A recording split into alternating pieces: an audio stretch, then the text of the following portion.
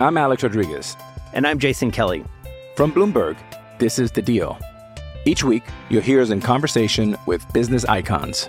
This show will explore deal-making across sports, media, and entertainment. That is a harsh lesson in business. Sports is not as simple as bringing a bunch of big names together. I didn't want to do another stomp you out speech. It opened up so many more doors. The show is called The Deal. Listen to The Deal. Listen to The Deal on Spotify. When you need mealtime inspiration, it's worth shopping Kroger, where you'll find over 30,000 mouth-watering choices that excite your inner foodie. And no matter what tasty choice you make, you'll enjoy our everyday low prices, plus extra ways to save, like digital coupons worth over $600 each week. You can also save up to $1 off per gallon at the pump with fuel points. More savings and more inspiring flavors make shopping Kroger worth it every time. Kroger, fresh for everyone. Fuel restrictions apply. Another day is here, and you're ready for it. What to wear? Check. Breakfast, lunch, and dinner? Check. Planning for what's next and how to save for it? That's where Bank of America can help. For your financial to-dos, Bank of America has experts ready to help get you closer to your goals. Get started at one of our local financial centers or 24/7 in our mobile banking app. Find a location near you at bankofamerica.com/talktous. What would you like the power to do? Mobile banking requires downloading the app and is only available for select devices. Message and data rates may apply. Bank of America N.A., member FDIC.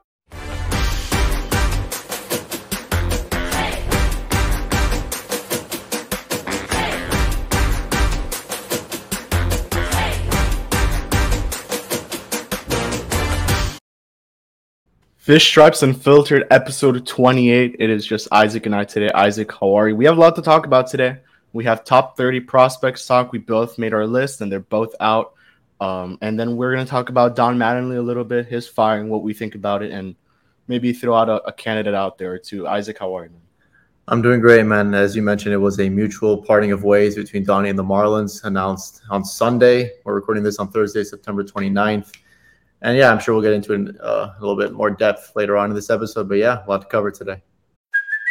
Hey, it's Kaylee Cuoco for Priceline. Ready to go to your happy place for a happy price? Well, why didn't you say so? Just download the Priceline app right now and save up to 60% on hotels. So whether it's Cousin Kevin's Kazoo Concert in Kansas City, go Kevin, or Becky's Bachelorette Bash in Bermuda, you never have to miss a trip ever again. So download the Priceline app today. Your savings are waiting. Go to your happy place for a happy price. Go to your happy price, Priceline. Yeah, so as always, just subscribe on YouTube and everywhere where you listen to the pod. And let's just get right into it. Don Mattingly. This was definitely expected, I would say, at some point during the season. Maybe not this. I guess we maybe expected it towards the end of the year in case after the season. But, both Bruce Sherman and Don Mattingly came out with a statement of their own. I thought we were turning the corner in 20. We kind of maybe overachieved just a touch in 20, but I thought we were starting to gain that confidence and that unity as the organization was moving forward, that we were going to be able to turn the corner. Last year was disappointing, and then this year has really been, kind of more of the same. And that's really kind of the conclusion I come to is it's time for a new voice. Right. It's time. I think it's best for the organization, quite honestly, that we have a new voice and move forward. Both sides mutually agreed that a new voice was needed, and you kind of saw things going down after that team meeting, Isaac. So I just want to get your thoughts on Don Mattingly's tenure overall as the manager, and your thoughts on his parting of ways. Yeah, we're looking at this photo. It's ironic that it's, a couple days after this was announced, it's when we have seen Donnie as livid as I've seen him in his entire Marlins tenure. Yeah. But yeah, he's been here since 2016. He's had to navigate. He went in with a team that was ready to win in 16 and 17, wasn't able to get the best out of them. He had to, really manage this team through one of the biggest tragedies in South Florida sports history. He did a great job with that. Yep. He led a team that had Giancarlo Stanton winning the National League Most Valuable Player Award, and then he really embraced the build that Derek Jeter and Bruce Sherman came in to do. And he has been nothing but pure class since he's been here. I've gotten to know him the past couple of years, and like I said, he's been nothing but a fantastic guy to deal with. After a loss, after a win, he's the same guy who will never throw a player under the bus. And I unfortunately, I did think the time was right for there to be a new voice, and it's going to, boy, I would not want to be in Kim Ng's shoes because she has a really big hole to fill, and it's going to be tough to replace Don Mattingly for sure. And there you go with these statements. I'll read the statement from principal owner Bruce Sherman. We are fortunate to have had Don Mattingly leading our team on the field over the last 7 years. He has represented the Marlins, our players, our fans, and the South Florida community with unmatched dignity and pride. Over the course of our recent conversations with Don, we both agreed not to pursue a new contract for the 2023 season and that the time is right for a new voice to lead our clubhouse. He will depart with the most wins and most games managed in franchise history, and we are proud of Don's many accomplishments, including winning the National League Manager of the Year in 2020 when he guided the Marlins to the postseason after a 16-year absence. So, nothing but great words for the great Don Mattingly.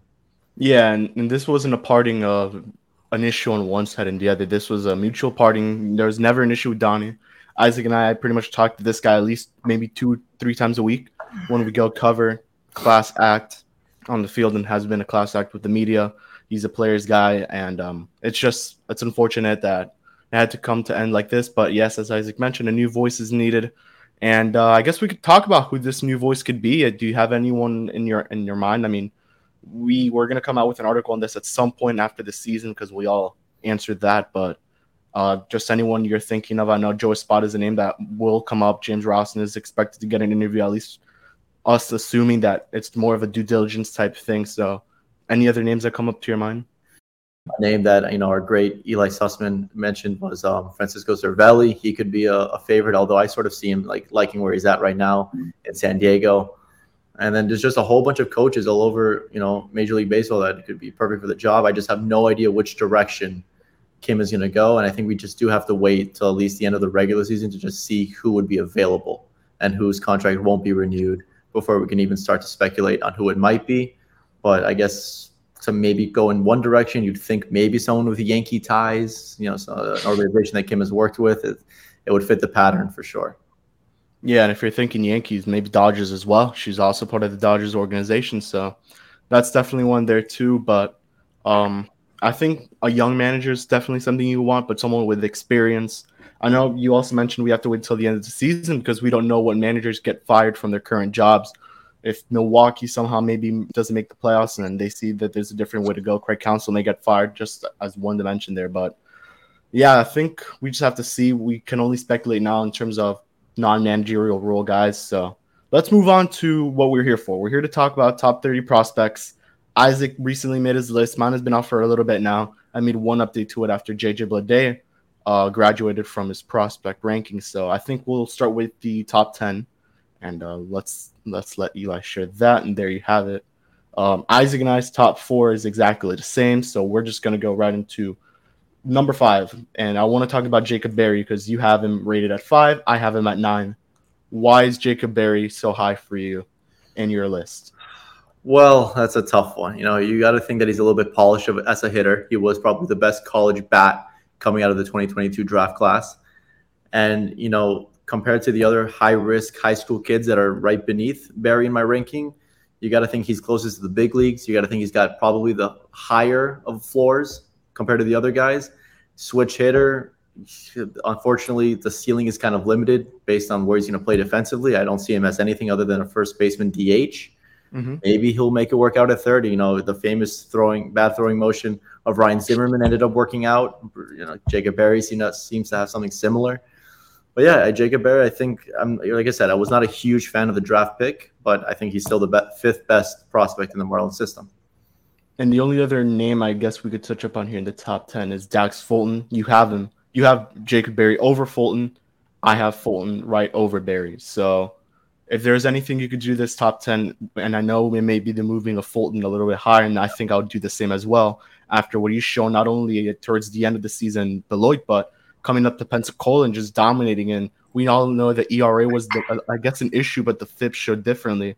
The ERA is no longer an issue in Pensacola. And shout out to the Wahoos, they're Southern League champions. So just what would you change to your top 10 right now? Yeah, not to spoil anything, but when this list comes out with all the analysis under each player at the end of the Major League regular season, I think Fulton will have a significant bump up in the rankings. What he did in the postseason for Pensacola, what he's doing at his age at such a tough level in Double-A.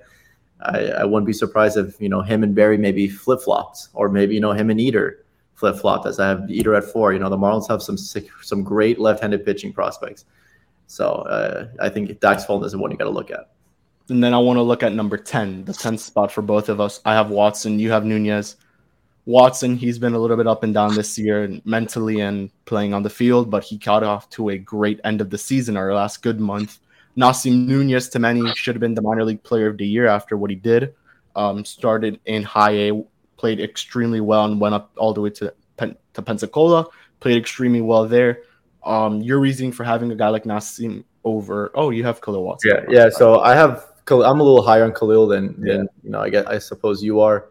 Yeah. Obviously, the off the field stuff was an issue, but you know what? He's an 18-year-old kid that has never struggled his entire adolescent life. So I just think it'll come with maturity.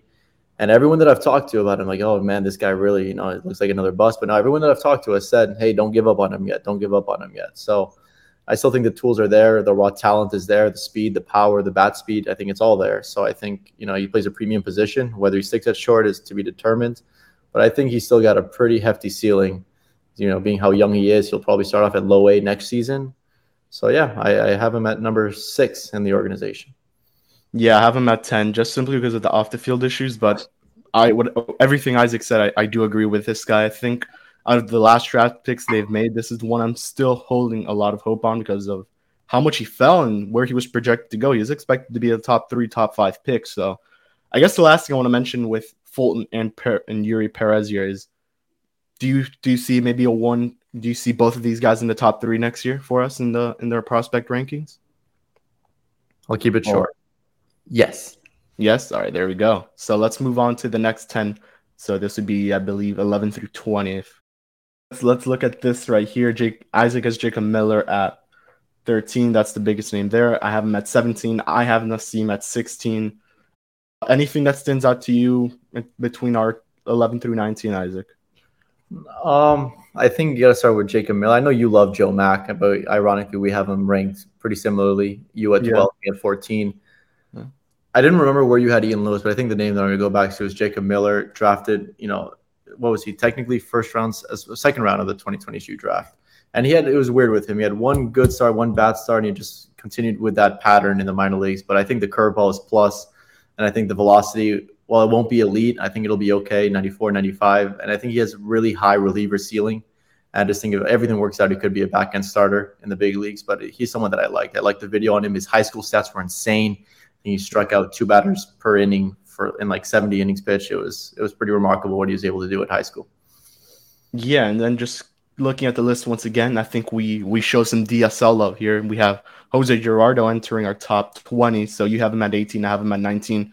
Very similar there. Once again, your thoughts on Gerardo and the DSL, which he's been really, really good. So I think he hit almost 20 bombs, I believe, or somewhere around there. So just your thoughts on Gerardo's season with DSL, and do you think how much of a jump can he make next time around when we redo these lists, maybe at the start of spring training or at the start of the season? Yeah, the DSL isn't exactly my area of expertise. I don't know how quick these guys jump from level to level, I'll be honest, but all I know is that he had one heck of a pro debut this year in the DSL, where his OPS was mid-900s. He was hitting for power. He was getting on base at an insane clip. He's an outfielder. When I spoke with Adrian Lorenzo on the field along with Christina and Jordan, he's the first name that, he threw out there. I was like, how's it going? Having a couple teams. Oh, it's great. There's guys like these, Jose Gerardo. You named a couple other ones that we'll get into later. But, he is someone that really just, it's pure performance. It would put him on my list so high for me. He really performed outstanding as a 17-year-old in DSL. So the only other name, I think I want to mention 2 more names here. You have Gerard at 11. I have him at 15.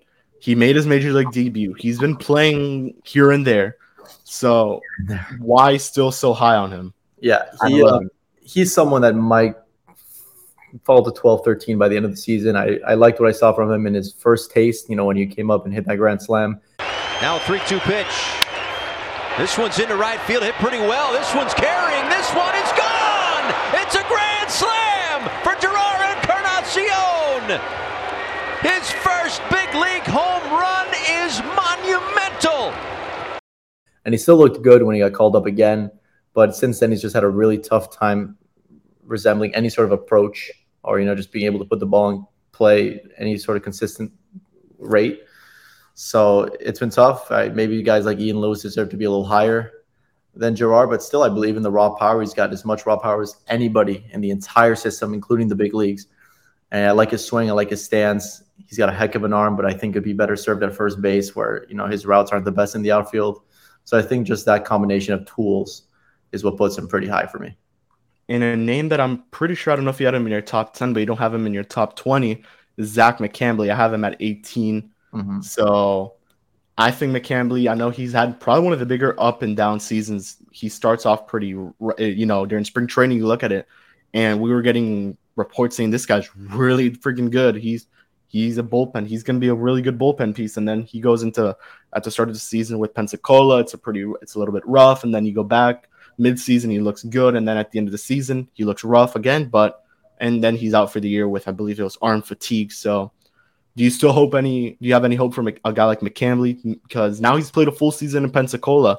Do you think they'll put him again in Pensacola? Because he did struggle most of the time, but he showed flashes of being a really good pitcher.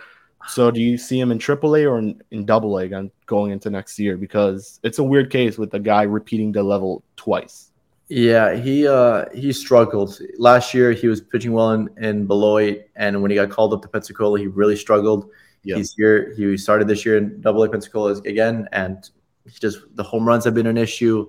The ERA, as you can see, it's at 5.65 for the year. He really fell off. He's in my 20 to 30 range in the rankings. So, yeah, I still think of him as a top 30 prospect with a plus curveball. 0-2, swing and a miss on the curveball down. McCambley, 7 strikeouts over 5. Awesome innings. Very nice kid. I spoke to him in spring training. But, yeah, he's got some making up to do. He really had a tough year. He had some stretches where he would just look outstanding. He looked how he looked in Beloit. He had some starts where he struck out 12 and just pitched really well. But most of it was more bad than good, unfortunately, in his sophomore season as a professional. So we'll see. It's going to be a big year for him as to where he starts at AA or AAA. I think it's hard to justify him going up a level when he really has not pitched well at AA at all. So we'll see. They might throw him to AAA just because the competition might be a little easier there than at AA, but we'll see. We'll see where they put him. I know it's a different player, but when JJ Bleday was in AA, it was pretty bad most of the time, and he still got the bump up, right? Yeah, they call up everyone. I don't know. That's perfect examples. Yeah, that's why I'm thinking he may get that call up there. But the last name I want to mention that's on your list, on your part of this top 10, is Ronald Hernandez, switch hitting catcher out of the DSL. This guy is one that was, I think, first ever mentioned by, I want to say Daniel DeVivo on Twitter, and then everyone's been getting steam on this guy. Switch hitter, he had a pretty rough season. I think it was okay what he did in the DSL, but I think this guy's going to be real good as well. So I think I have him at 21, so we'll see him right in the next slide. But your thoughts on Ronald Hernandez? Yeah, like you said, switch hitter. He's got a cannon of an arm. If everything goes right with the hit tool, he could be a switch hitting Wilson Contreras. Obviously, he's such a raw player, but he's someone that I liked. I saw him in during the lockout, during the minor league spring training games. I saw him and he was pretty good. He had some nice swings, but obviously the bat is the glove is much further along than the bat. At least the arm is anyway. So it's tough to see, but I just like the tools, and that's why he's number 20.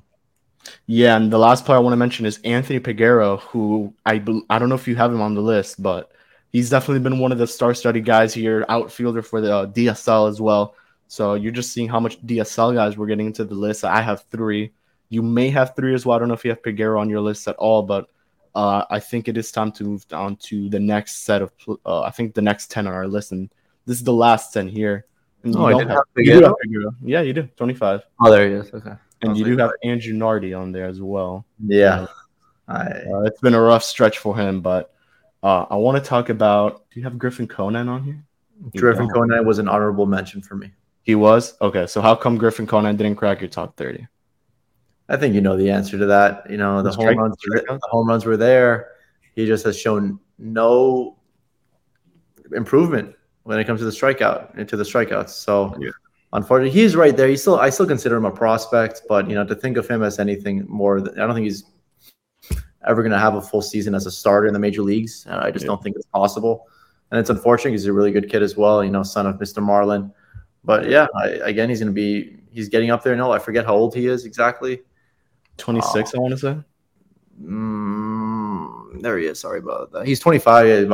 He'll turn 26 in July of next year. So yeah, he's getting older and he's still at AA. So we'll see. But yeah, he is an honorable mention for me. Not much there other than the prolific power that he has. I'm Alex Rodriguez. And I'm Jason Kelly. From Bloomberg, this is The Deal. Each week, you'll hear us in conversation with business icons. This show will explore deal-making across sports, media, and entertainment. That is a harsh lesson in business. Sports is not as simple as bringing a bunch of big names together. I didn't want to do another stomp you out speech. It opened up so many more doors. The show is called The Deal. Listen to The Deal. Listen to The Deal on Spotify. And you have Charles LeBlanc on your list. So I get them. Yeah, I get having him on there. He's been great at the big leagues. He was great in AAA, good enough to get AAA Player of the Year. So shout out to him, I guess, on your end. You have Jose Devers. Yes. So you still consider him a top 30 guy? I do. He was called up for no good reason. Yeah. It was really horrible, the fact that they called him up when he just wasn't ready. He's been hurt so many times. I still believe in the bat to ball skills. I still believe in the speed. I still believe in the glove. He's going to have to fill out a little bit. I haven't been able to put my eyes on him for a while, because he's just been, nowhere to be seen. He's been MIA. But I still believe in him. I think he'll be in spring training, fully ready to go. And yeah, I like Jose Devers. And he's the last remaining piece from the Giancarlo Stanton trade. So the Marlins better hope they get something out of him. But I still see him as a utility infielder guy. Maybe he can get a lot of starts. Maybe a left-hand hitting John Birdie, who just hopefully puts the ball in play as much as Birdie does.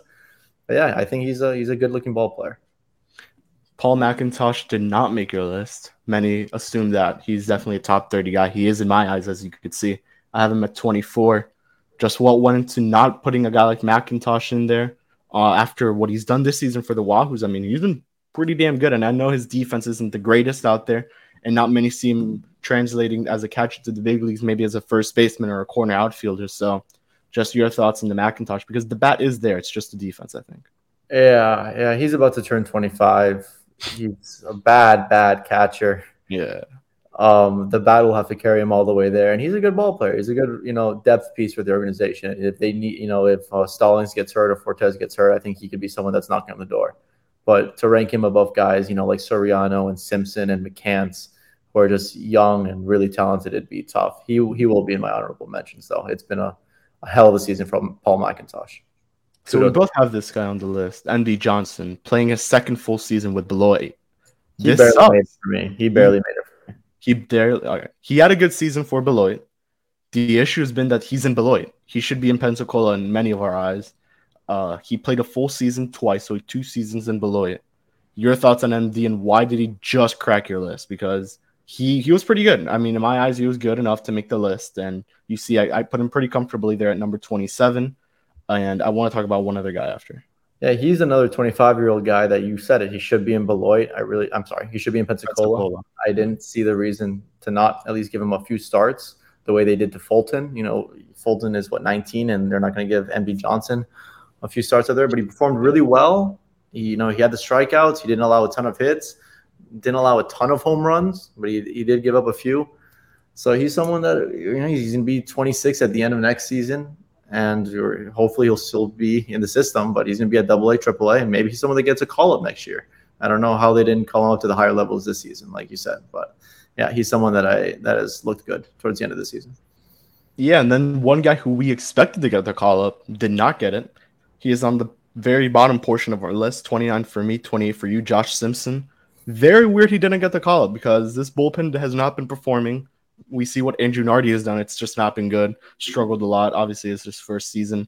Just got the call-up. But your thoughts on Josh Simpson and why he may have not gotten the call-up there? I think you fell victim to Alex Carver's propaganda. He was good. He's a good player. He was really good, yeah. I think he should have gotten a call-up, but I don't think it's the end of the world that he didn't. It's a shame that they gave, Huáscar Brazoban and the other one, I forget his name, so many opportunities. Probably him. Yes, Anir Zavala. They could have given Simpson the opportunity, but he had his struggles. So did Nardi, but Jeffrey Yan and Josh Simpson had their struggles out of the bullpen, at times, and they were really bad. And I think the last thing that this team wants is for these young guys to come up and pitch the way Andrew Nardi is pitching, and so I think maybe that scared him a little bit. Who knows? Maybe not. But yeah, we were on the assumption that Josh Simpson would get the call, but at the end of the day, I don't think it's the end of the world that he didn't. Yeah, and then what else can we look at here? David, what about you? Give me your thoughts on George Soriano, your favorite guy. He's good. He's really good. I don't know why I didn't put him in my top 30. I think he's definitely going to make it in there next time. Just dominant. Everything is good for him. I saw him more in a reliever role, and he showed that in Jacksonville, and he's been really freaking good as a reliever. So he's definitely someone who they have to try to protect because I believe he could go into minor league free agency. He could elect that. So we'll see what happens there with George Soriano. But you did Carson Milbrand is the next name I think we could get into because you had him ranked a lot higher than myself.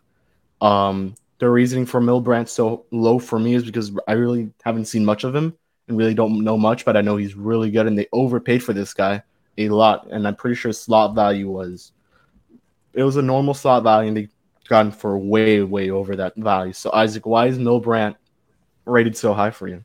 Yeah, I like to give the fresh draft picks an opportunity to debut on the list, just in case they don't perform well, they fall off. But no, I like the fastball coming out of the draft.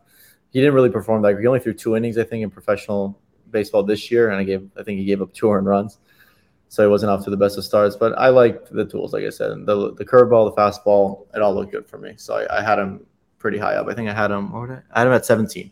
So I think that's a fair. Maybe you could give or take a couple spots, but I think that was a fair assessment for Carson. Now that we've pretty much looked at the whole list, is there anything that you could see on my list that needs a change? And then I'll say the same thing for you. I think you have Griffin pretty high at 25th. Yeah. I like that we both believe in Jordan McCants. I think the glove is spectacular. I think the personality is A1. Hopefully he hits a little bit, but since his brother is hitting, I think that means he's going to be a star. Yeah, no, it looks good. I like Charles LeBlanc. He's a guy. He hits. I don't know why I didn't include him in there. He's one of the few guys that when he got called up, he hit, and it's September 29th, and he's still hitting. A little bit less now, but he's still hitting. So maybe he's someone. How would you feel about Brian Anderson, Joey Wendell, Jordan Groshans, Charles LeBlanc infield next year? Oh, Lord. I wouldn't be too proud of having BA in there. I think I see him more as an outfielder now after what we've seen lately. This guy has a cannon of an arm, and we saw it last night against the Mets. I think it was an extra innings where BA just threw an absolute cannon, did not allow Lindor to tag there. So LeBlanc has been good. He's kind of under that Dan Uggla situation where they're both the same age. They're both Rule 5, and they've both had a lot of success. Not saying LeBlanc will be Dan Uggla, but the situation is very similar. And me, who did not watch Dan Uggla that much play, I'm somehow saying that one, but from your list, I think I would just move up Ian Lewis, to be honest with you, and I would add Paul McIntosh in there. I think you could remove Nardi. Remove Nardi.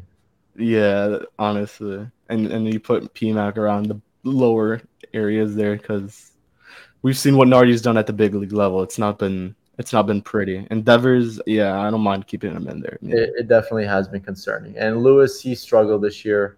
He's still so young, and I think once he stops switch hitting is when he'll really take off. But I think he struggled a little bit in Jupiter, so we'll see. I like where I have him right now.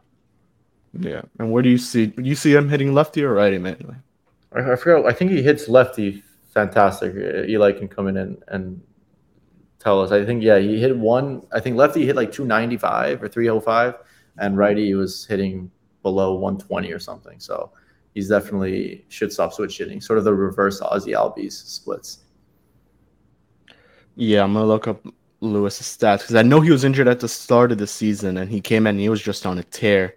But I can tell right now. I can tell he's you. hitting 265, 347, 368, 715 OPS, 2 homers, 21 RBIs. So it's solid. His OPS is good, meaning he's bringing a good contribution. But Eli, if there's any way we could put up the page before this just so we could take another look and see what other changes we can make to these lists for the next time around. If you're there. There you go. Yep. What are your thoughts on Victor Mesa? As a right-handed batter, Ian Lewis hit 130. As a left-handed batter, he hit 309. So just become a lefty hitter. Victor Mesa Jr., another down year. Not a lot of impact in the baseball, unfortunately. He'll go to the AFL this year. and go up against some tough competition. Still extremely young, still very talented. I don't have high hopes. You don't? I mean, there we go. Perfect. This is amazing. Thank you, Eli. So, I mean, we could talk a little bit about the guys that are going to go to the AFL. As you mentioned, Jose Salas is one. I think it'll be highlighted by Jose Salas and Joe Mack. And then you have, you just mentioned him, Victor Mesa, and then some other guys in there, which I don't know if we have the list of those guys somehow, but yeah, no, that's okay. I think we can stick with these. And Jose those Salas are the main highlighted guys, yeah. So yes, Salas really sort of saved his season a little bit, playing pretty well at Beloit. Still didn't impact the ball as much as I would have liked, but he got on base a decent amount, so I think that's important. He's another switch hitter as well. He'll be a third baseman. I'm very intrigued to see what he does in the AFL. I hope he plays well. Him and Victor Mesa Jr. and I guess Joe Mack really highlight the group. But yeah, I think Jose Salas can be special. I think his ceiling has been sort of compromised a little bit. I don't see him being that superstar that I may have thought he could be going into this season. But I still think he can be a very good big league regular. Yeah, and with Joe Mack, just keep in mind he's been injured most of the season, but he is I think DJ Svalik mentioned this first. He's an offensive first catcher, so his defenses may not be the greatest, and it's kind of like a lot of these catchers in the big leagues. And in the minor league system. But keep in mind, AFL pitching is not the greatest, and also keep in mind that the ballparks. I'm pretty sure that ball flies there, so. Look what JJ Bleday did. He got an AFL MVP. He was the AFL All-Star. And look what he's doing now. So, I don't know. Do you want to talk about JJ Bleday? I know you've had your strong feelings about Bleday. And he's someone that made both of our lists at the time. And with the graduation of him very recently, no longer a prospect or considered one, he was off our list. So where did you originally have him in? What have been your thoughts on him? So we could end it after this. I had Bleday at 7. I had it Yuri, Meyer, Salas, Eater, Barry, Watson, and then Bleday. I originally had him at 5th. And after, over the last couple of weeks, he has struggled mightily. I don't like the player at all. I haven't been quiet about that. I don't think he has any future as being a big league regular playing every single day. I think the arm is good in the outfield. He's not a center fielder, poor guy. He's been tasked with playing at a very big Lone Depot Park center field, which hasn't been easy on him. But at the same time, he is just so, content with drawing a walk rather than, making damage. And it's been tough. It's been tough to watch. But, hopefully maybe an off season with some hitting coaches will help him out next year. But I wouldn't put too much stock in JJ Bleday as a starting outfielder for the Marlins. Yeah, I'm kind of on Isaac's end here, where you can't blame the guy for being put in a position where he is in center field, and I'm surprised you really haven't moved him permanently from there because you've seen the mistakes he's made. I guess it's just another situation of letting the player work through his mistakes, I guess, but it's not working this time. And yes, he started off pretty well at center field. I'll give him that. It's kind of like Jesus Sanchez, where he started off, it was impressive, and his where he takes at bats is very good as well. I mean, that's something that's impressed me, but the guy can't hit. I mean, I said this once, and I'll say it again. In my opinion, he's like a Jorge Soler. This guy, all he does is hit homers, and he can't hit for contact, and he walks and he strikes out at a very high rate. It's pretty similar in my eyes, but we'll see. When I put in this group chat, I think it was a year and a half ago, and I said that Brian Miller has a higher floor than JJ Bleday. Mr. Eli made fun of me. Mr. Alex Carver made fun of me. Everyone made fun of me. And Brian Miller's a career 333 hitter in the major leagues. He should be a big leaguer. I'll say that. He can play center field, and that's the one thing I wanted to mention on this show. It's really a shame that he wasn't able to get at least one opportunity with the Marlins. I don't know whether he'll be with the organization next year, but he really deserved and he earned a shot to have another big league opportunity this year. Yeah, it sucks. It sucks because he did get an opportunity, but not fair at all. It was that one series against the Yankees last year. Yeah, 3 at-bats, not fair at all. This guy is definitely one of those players who deserves a shot to be up here over a couple other guys. I think he should be up here over Peyton Burdick, which at the time of this recording, we do expect roster moves to be made with Avi Garcia coming back, maybe Joey Wendell coming back, and maybe Tommy Nance, I assume. So we'll maybe see some guys going down that shock us. But yeah, no, Brian Miller definitely should be a big leaguer right now. And it really does suck to see that. And I think the final thing we could mention before he ended up is that Jesus Sanchez was the minor league player of the month. So I guess they still consider him a minor. Well, he's a minor leaguer right now. But any hopes for you with Jesus Sanchez or no? Yeah, very talented player. Very talented player with elite speed. With elite bat speed and with elite power. So I always hold out hope with him. I think if he just played right field every single day, he'd be great in the outfield. But, he has to be smart. He has to adjust to the major league pitching, and he'll be okay. But I don't hold insanely high hopes, but definitely higher hopes than some of the other guys.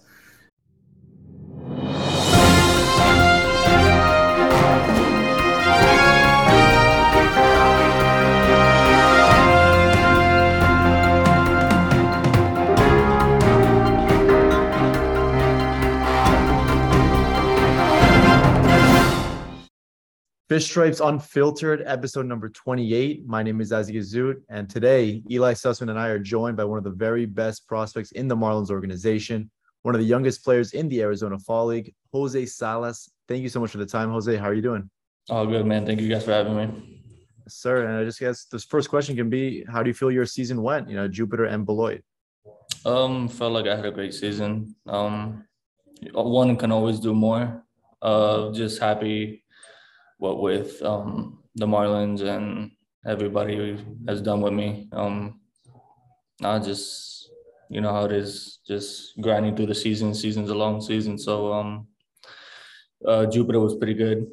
Felt good in Jupiter. I had a good time while I was there. And then getting the call up was pretty exciting for me too.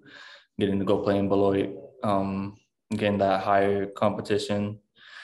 But yeah, no, so far good year. Jose, is there any particular game or moment that sticks with you? I remember the 5-hit game that you had at Beloit. I saw a good amount of highlights from you, both hitting and on defense. Is there anything that sticks with you that you're really proud of and keep replaying in your mind as an example of this is who Jose Salas looks like when he's at 100%? Yeah, probably the 5-8 game that you said was pretty exciting. Never done nothing like that before, but probably for me, the last series I had with Jupiter in Daytona. Mm-hmm. I felt like I really just went to another level that last series before they called me up. Wasn't expecting the call up, but just that last series in Daytona was just, for me, I was on another level, hitting wise, defensive wise. I felt pretty good. I felt like I was ready, but yeah, probably for me, the 5-hit and my last series with Jupiter in Daytona. Mm-hmm. Jose, the last time you and I spoke, it was actually at the development camp at Lone Depot Park, I think November of last year. Just how do you feel that you've improved as a ball player since the last time we spoke last year? Yeah, I feel like I've grown.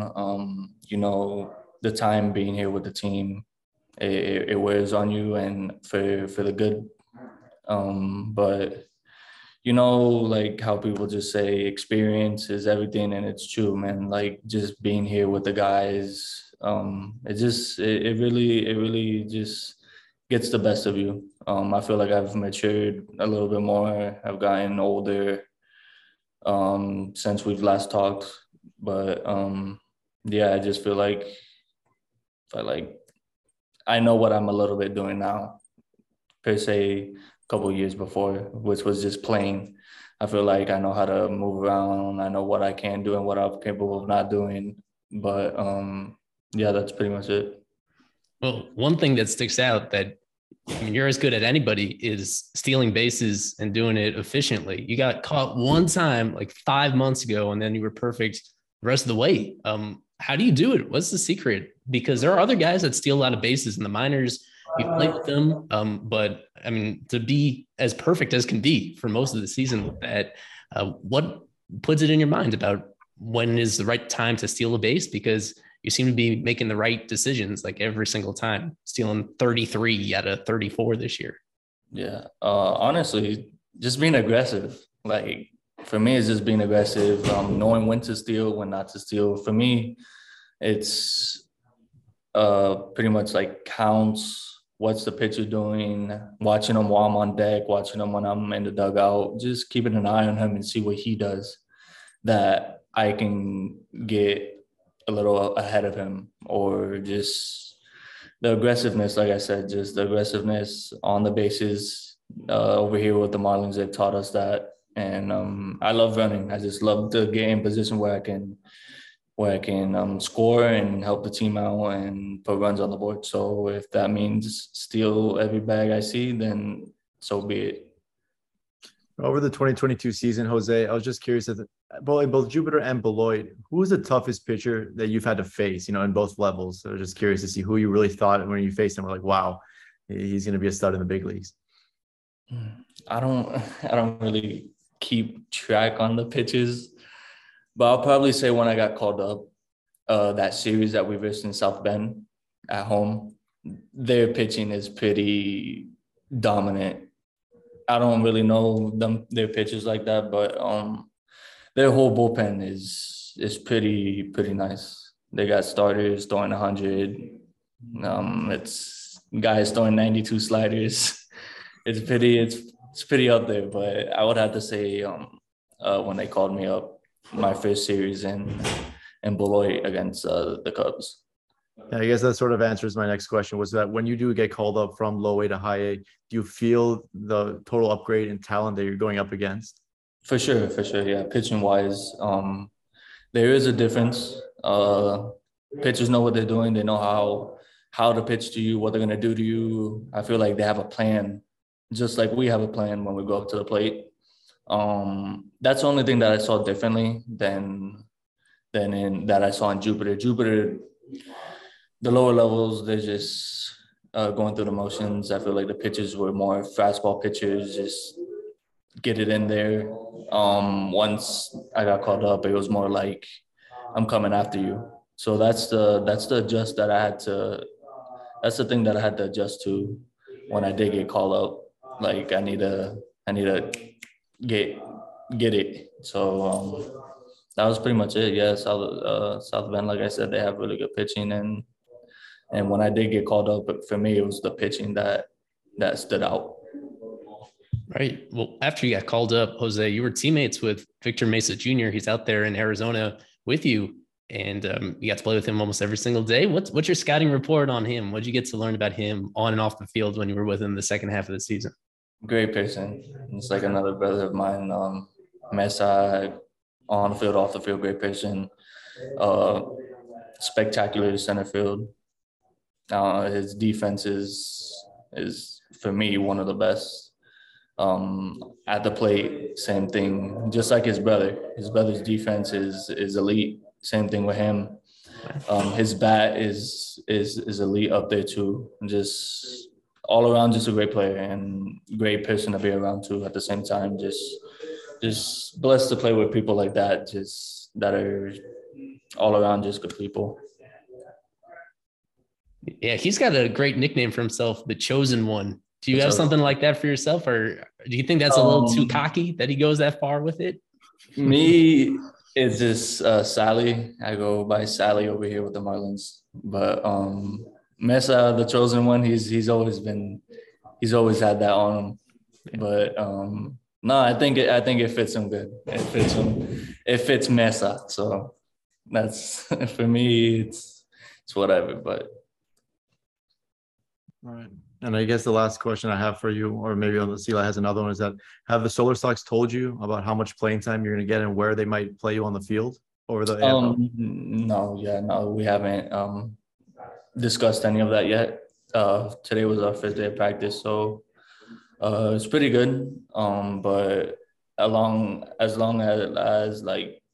with playing time and stuff like that, haven't heard anything but.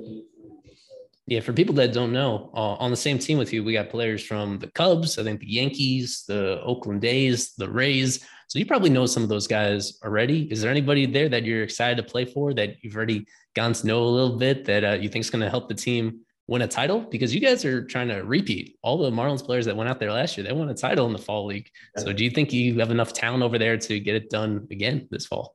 Oh yeah, for sure. We're coming out here to get that ring. We coming out here to win, give it our all, play as a team, get better, learn from each other. And that's what I love about these guys. We've seen some of these guys before, but we just got to lock it in. Yeah, we were talking about your defenses. Obviously, you can play second, third, short. Is there a position where you feel the most comfortable in? Obviously, you're capable of all three, but which one is home to you? For me, it's always going to be shortstop. For me, shortstop's always going to be home. But like I said before, I can play anywhere.